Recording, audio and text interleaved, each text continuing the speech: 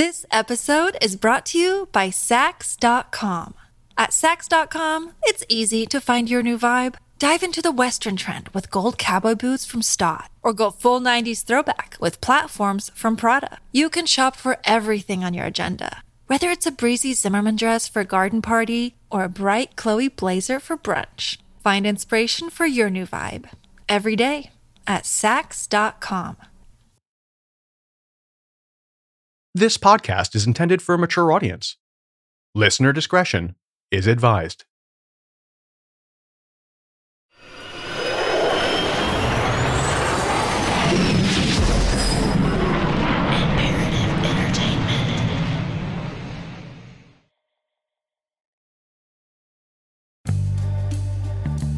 If you're into classic 90s action movies, where the good guys infiltrate a subculture to catch the bad guys, then you probably know the cult favorite, Point Break.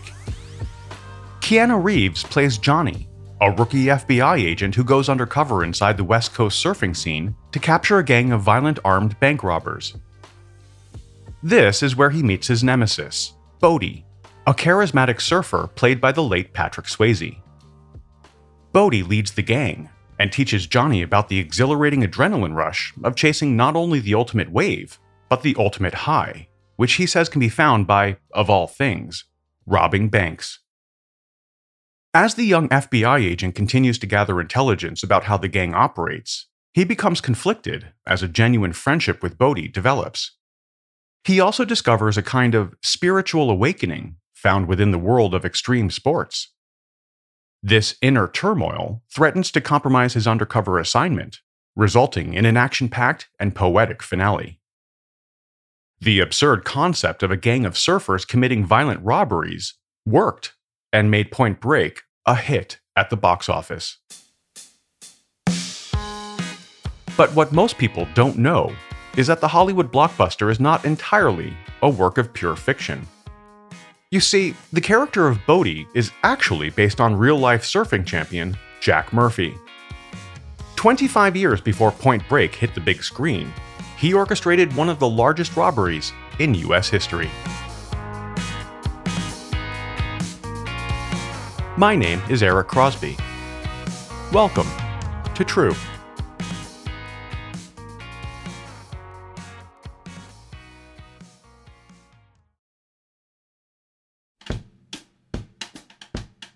Jack Ronald Murphy was born on May 26, 1937, in Oceanside, California. Jack was the only child to his parents Jack Sr. and Ruth. While still a child, the family moved to New Mexico in the 1940s, before eventually returning to California. Back at the ocean, Jack took up surfing and seemed to be a natural. A lot of things seemed to come easily to the young man. Including athletics, he was a talented artist, writer, and musician. His instrument of choice was the violin, and, like most things, he was quite gifted. By the time Jack was in his final year of high school, the family had relocated again, this time across the country to Pittsburgh, Pennsylvania. No longer able to pursue his passion for surfing, the teenager took up tennis, quickly earning a scholarship to the University of Pittsburgh. He had also continued playing the violin, and was reportedly performing with the Pittsburgh Symphony Orchestra by the time he was 18. But it seems the academic life was not for Jack. In 1955, while still in his first year of college, he dropped out and headed straight for the beach.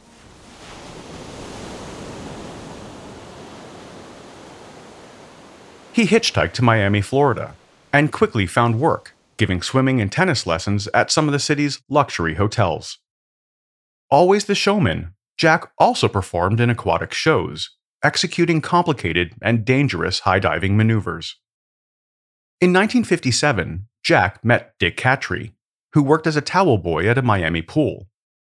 He taught the young man how to surf and dive, and soon the pair were the main attraction at hotel aquatic shows. The same year, 20-year-old Jack married his first wife, and the couple went on to have 2 sons. In 1958, Jack Murphy and Dick Cattry decided to take a surfing road trip through Florida. They ended up about 3 hours north of Miami in a town called Indialantic, where the pair stayed for a month. The following year, the surfing duo were said to be the very first people to conquer the waves at Florida's renowned Sebastian Inlet. The local attention was great, but the men wanted to bring the sport of surfing to the masses. To do that, they knew it would take more than just performing fancy moves in the water. So, in 1960, Jack opened Murph's Surf Shop, which, according to reports, may have been the first shop of its kind on the East Coast. The easy-flowing nickname stuck, and Jack would be affectionately known as Murph the Surf from that point on. In 1962, as Jack's marriage was failing, his surfing career was finally taking off. The same year, he won the Daytona Beach Surfing Championship, followed by another longboard title a year later. He opened a shop in Cocoa Beach, making custom surfboards by day and partying by night. The now 26-year-old remarried in 1963, but this relationship too quickly dissolved.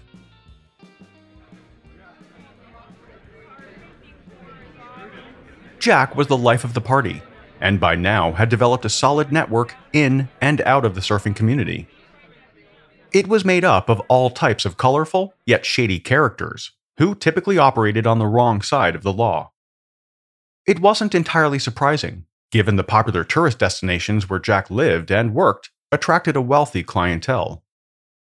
Local petty criminals used boats to rob extravagant waterfront properties, and occasionally, Jack would get involved. On one occasion alone, he netted around $15,000. Not bad for an hour of his time, and more importantly, like surfing the waves, it was a rush. That's where things began to escalate. Not long after moving back to Miami, Jack met wealthy and charismatic Alan Kuhn. Like Jack, Alan worked as a diving and swimming instructor, and he too had developed a taste for the criminal lifestyle. He and Jack began their illicit partnership by selling stolen artwork on the black market for some easy cash. Alan owned a speedboat, and they often used it to carry out burglaries on Florida homes of the rich and, at least on one occasion, the famous.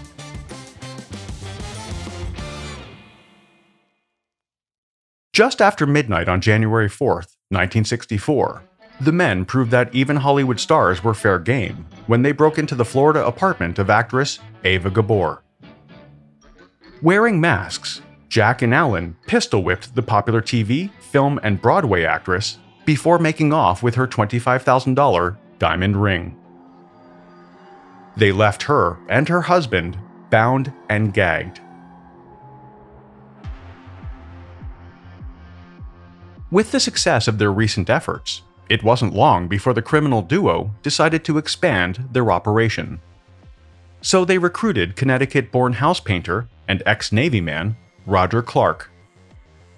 In October 1964, 27-year-old Jack, 26-year-old Alan, and 29-year-old Roger took a road trip to New York City. They rented the penthouse at the Cambridge House Hotel on the Upper West Side and lived the high life. Half their time was filled with drug and alcohol-fueled parties, and the other half with stealing from hotel rooms and affluent bar patrons in the Midtown area. One night, during a heavy drinking session, the group came up with the idea of stealing something other than money or artwork. They now wanted jewels.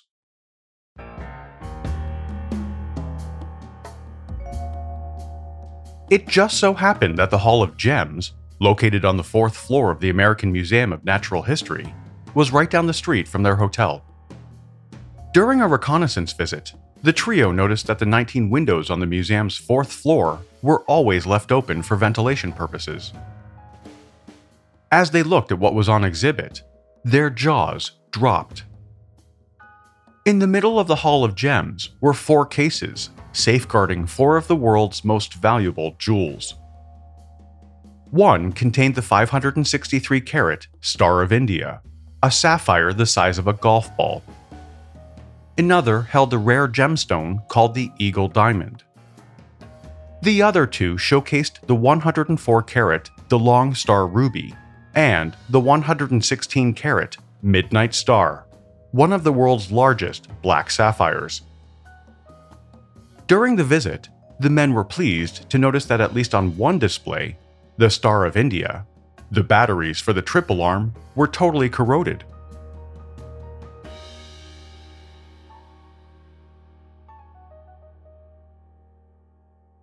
On the night of October 29, 1964, long after the museum had closed for the day, the men arrived in Allen's Cadillac.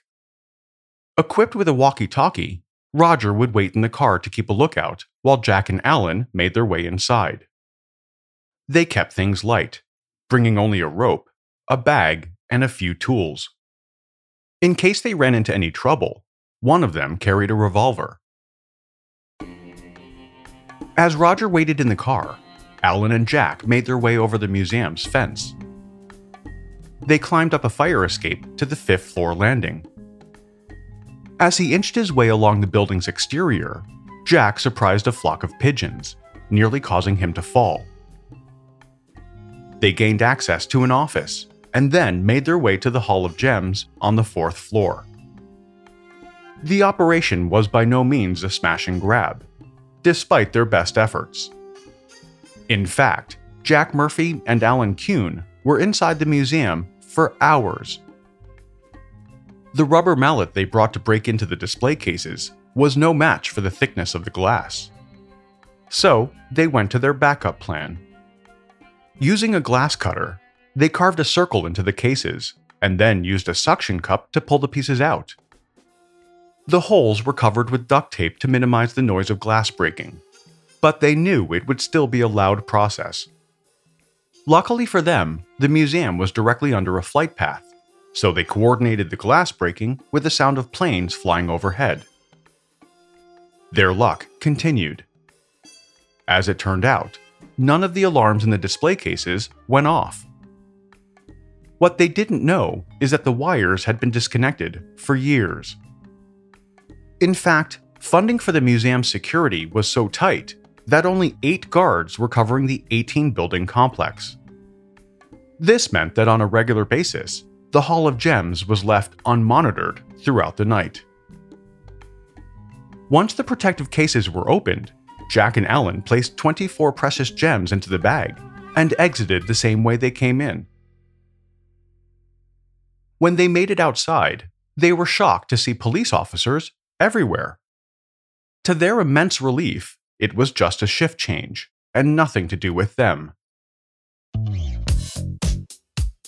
Calm and collected, Jack walked along the sidewalk past the police, still carrying the rope and the bag containing millions of dollars worth of gems. After hailing a cab, he disappeared into the New York City traffic, eventually making his way back to the hotel to celebrate with his accomplices.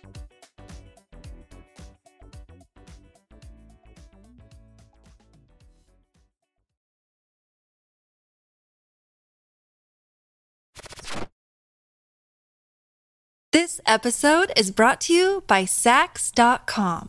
At Saks.com, it's easy to find your new vibe. Dive into the Western trend with gold cowboy boots from Stott, or go full 90s throwback with platforms from Prada. You can shop for everything on your agenda, whether it's a breezy Zimmermann dress for a garden party or a bright Chloe blazer for brunch. Find inspiration for your new vibe every day at Saks.com.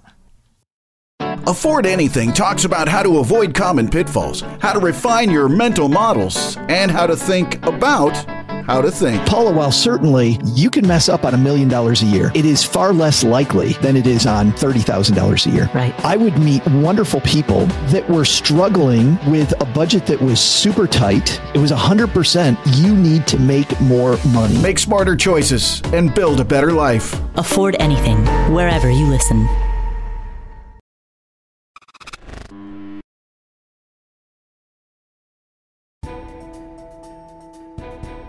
When the story broke the next day, it became known as the jewel heist of the century. The incident was an embarrassment for the museum, and it faced even further humiliation. Back in 1964, the jewels, some of which were also set in bracelets, brooches, and rings, were estimated to be worth around $400,000. That's around $3.5 million in today's value. Even though the museum claimed the items were priceless, they could not even make an insurance claim for the $400,000, given they hadn't even bothered to properly safeguard one of their most prized exhibits. As for the thieves, there was no time to waste. As part of the plan, Allen had charmed a 19-year-old woman named Janet at the hotel where the men were staying. He convinced her to fly back to Miami with him, along with Jack. Unknown to Janet, they had stuffed the stolen jewels into her bag. Roger stayed behind at the hotel in Manhattan, while Jack, Allen, and Janet all boarded a plane to Miami using fake names. Roger would make his way down in a day or two. At least, that was the plan. While Jack, Allen, and Janet were on their way to Miami, a hotel employee had become suspicious of the guests' lavish partying in the penthouse suite and contacted authorities. When the NYPD arrived, they found the penthouse empty. They did, however, find a lot of incriminating evidence. They had left the tools used in the robbery lying around the room.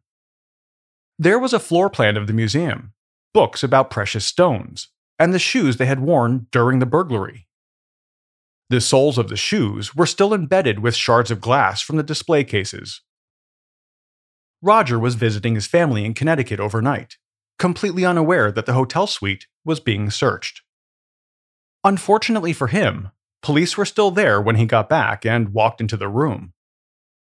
He was promptly arrested by a detective who was just as surprised to see him. Meanwhile, Janet was growing concerned after her first day in Miami with Jack and Allen, who she had only met a short time earlier. She made contact with friends in New York and told them she didn't feel safe and was being held against her will. Her friends called the police and provided the location of the apartment in Florida. The following day, officers in Miami broke through the front door and arrested Jack and Allen. It had taken authorities only 48 hours to crack the case and apprehend the jewel thieves. All three men were charged with first-degree burglary and possession of burglary tools. After a few days in jail, the men were released on bail. But just 8 weeks later, in January 1965, things went from bad to worse, at least for Allen and Jack. The pair were identified as the men who had attacked and robbed Eva Gabor 12 months earlier. So then this other guy pointed this gun at me, and I, with my terrible temper, went after him. I swacked him, but I didn't hurt him. And then he hit me, this ungentlemanly bum. You hit him? Did you bite him? I didn't bite him. I couldn't have a chance to bite him. I just did like that. Then he hit me with the side of the gun here, and I got a nice shiner here. They were both charged with robbery and assault. After swiftly being taken back into custody, their previous bail amount was raised to $150,000. Hoping for some leniency, Allen offered to return the stolen gems. The first stop was to a storage locker at the Northeast Miami Trailways bus terminal. When detectives opened the locker, they found 2 pouches.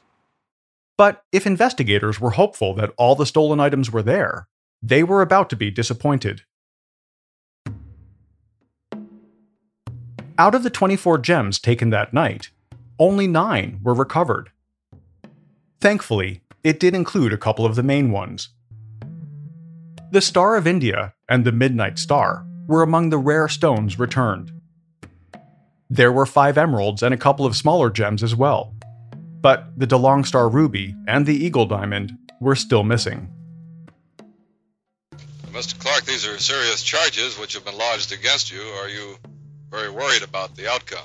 Well, it is very serious, but we aren't guilty, so I really don't feel in this land, with the courts we have here, that we have anything to worry about. In April 1965, they were all sentenced to 3 years at Rikers Island. It wasn't all bad news, though. Fortunately for Jack and Alan, Ava Gabor chose not to testify, and the case was dropped. Almost a year after the robbery, in September 1965, the DeLong Star Ruby finally surfaced. A $25,000 ransom was paid by a wealthy and prominent insurance mogul, and the stone was left in a phone booth in Palm Beach, Florida. An associate of Alan and Jack's named Duncan Pearson was eventually found guilty of concealing the stone. Jack, Alan, and Roger ended up doing just under 2 years of their 3-year sentences. In 1967, Jack remarried.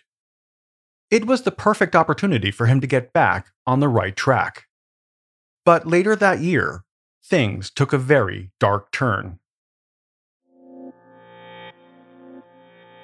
In November 1967, 24-year-old Terry Ray Frank and 21-year-old Annalee Maria Mon were on the run. The young women were both former secretaries of an LA-based brokerage firm. But when they stole almost $500,000 in securities from the company, around $4 million today, they took off. The women hopped on a bus and headed across the country to the Florida village of Belle Harbor. They checked into a hotel and shortly after happened to make the acquaintance of Jack and Alan. The introduction worked out well, because when the women could no longer afford their hotel, they moved in with Jack. It depends on who you talk to, but a few weeks later, according to Jack, he took Terry and Annalee out on a midnight boat ride, along with 2 other men, one named Jack Griffith and the other nicknamed Rusty.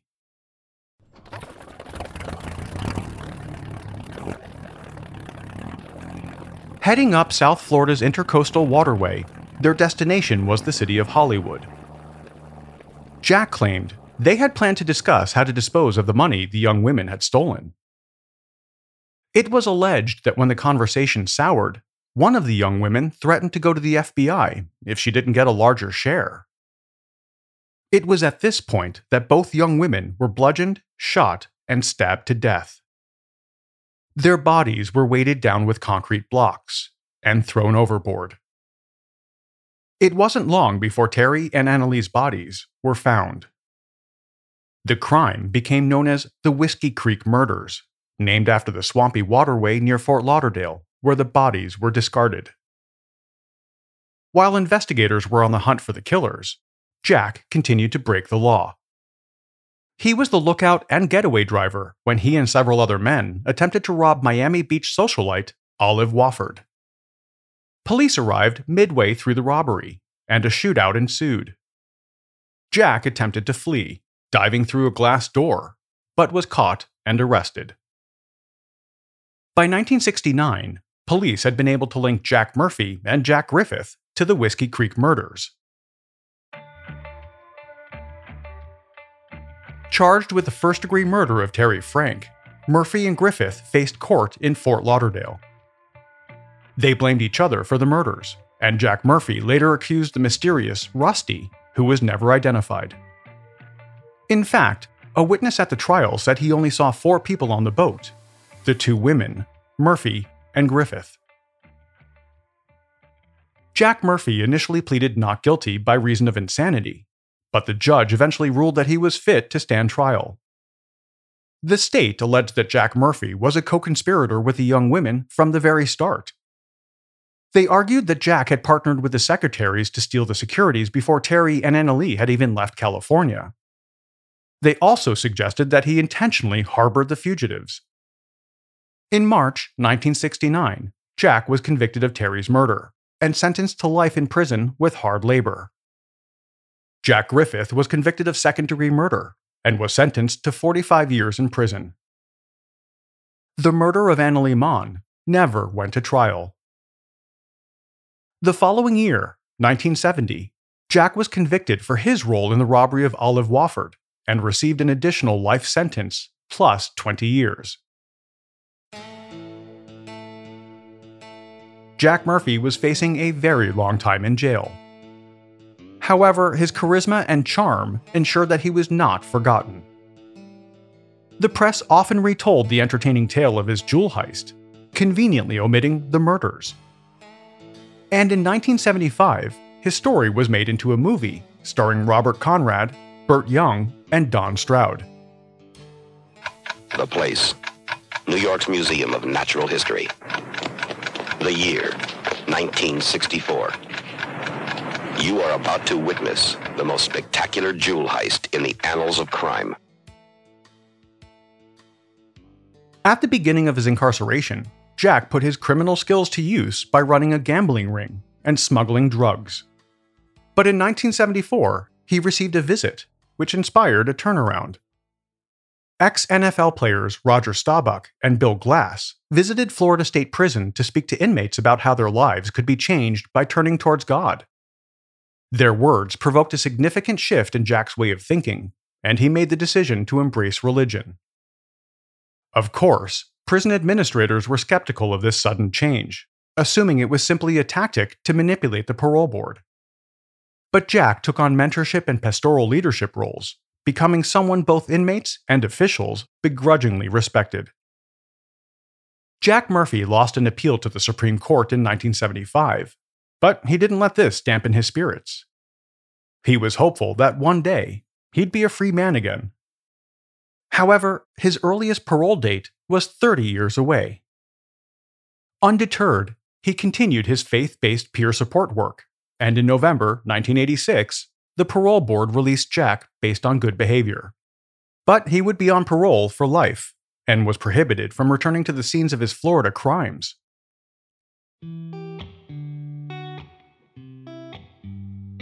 Jack wasted no time traveling all over the country as part of his prison ministry, visiting every correctional facility he could. He now worked for Bill Glass in the same program which had changed his life over 10 years before.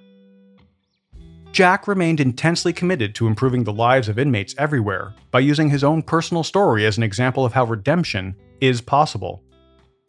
Because of his commitment to the prison ministry, in 2000, the Florida Parole Board terminated his lifetime parole. On September 12, 2020, Jack Murphy died of heart and organ failure at the age of 83. His life had 4 very distinct phases: glamorous jewel thief, convicted murderer, reformed evangelist. And it's easy to forget where it all started: professional surfer. In 1996, Jack and his old pal Dick Cattry were inducted into the East Coast Surfing Hall of Fame. Jack, Murph the Surf Murphy, spent his life just like he surfed, always chasing that next big wave.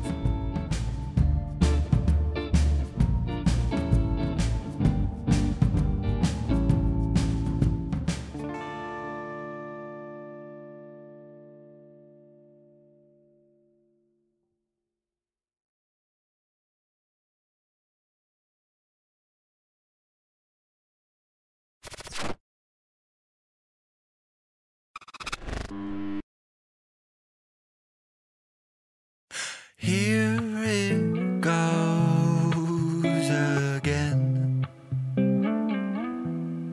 I'm down by the side of the road with a hole in my head.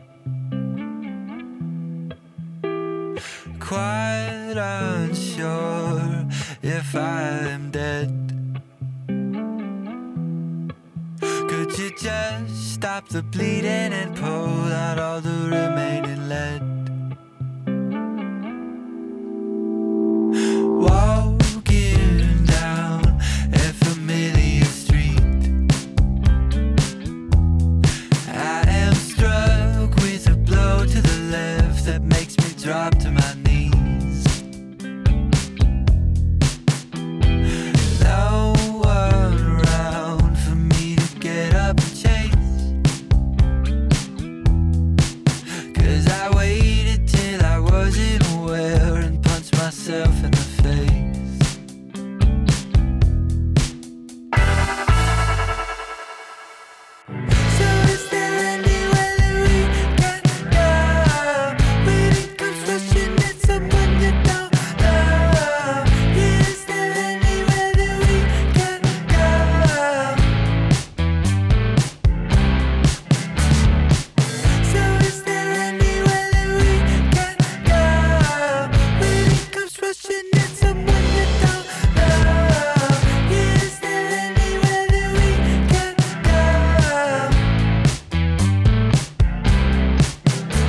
True is a production of Imperative Entertainment. This episode of True was researched and written by Gemma Harris. The executive producer is Jason Hoke of Imperative Entertainment. The cover art and design were created by Jenna Sullivan. True was created and is produced by me. Have any comments or questions? Email us at podcasts@imperativeentertainment.com. As always, a huge thanks for listening and for your amazing reviews and ratings. I'll be back next week with another episode.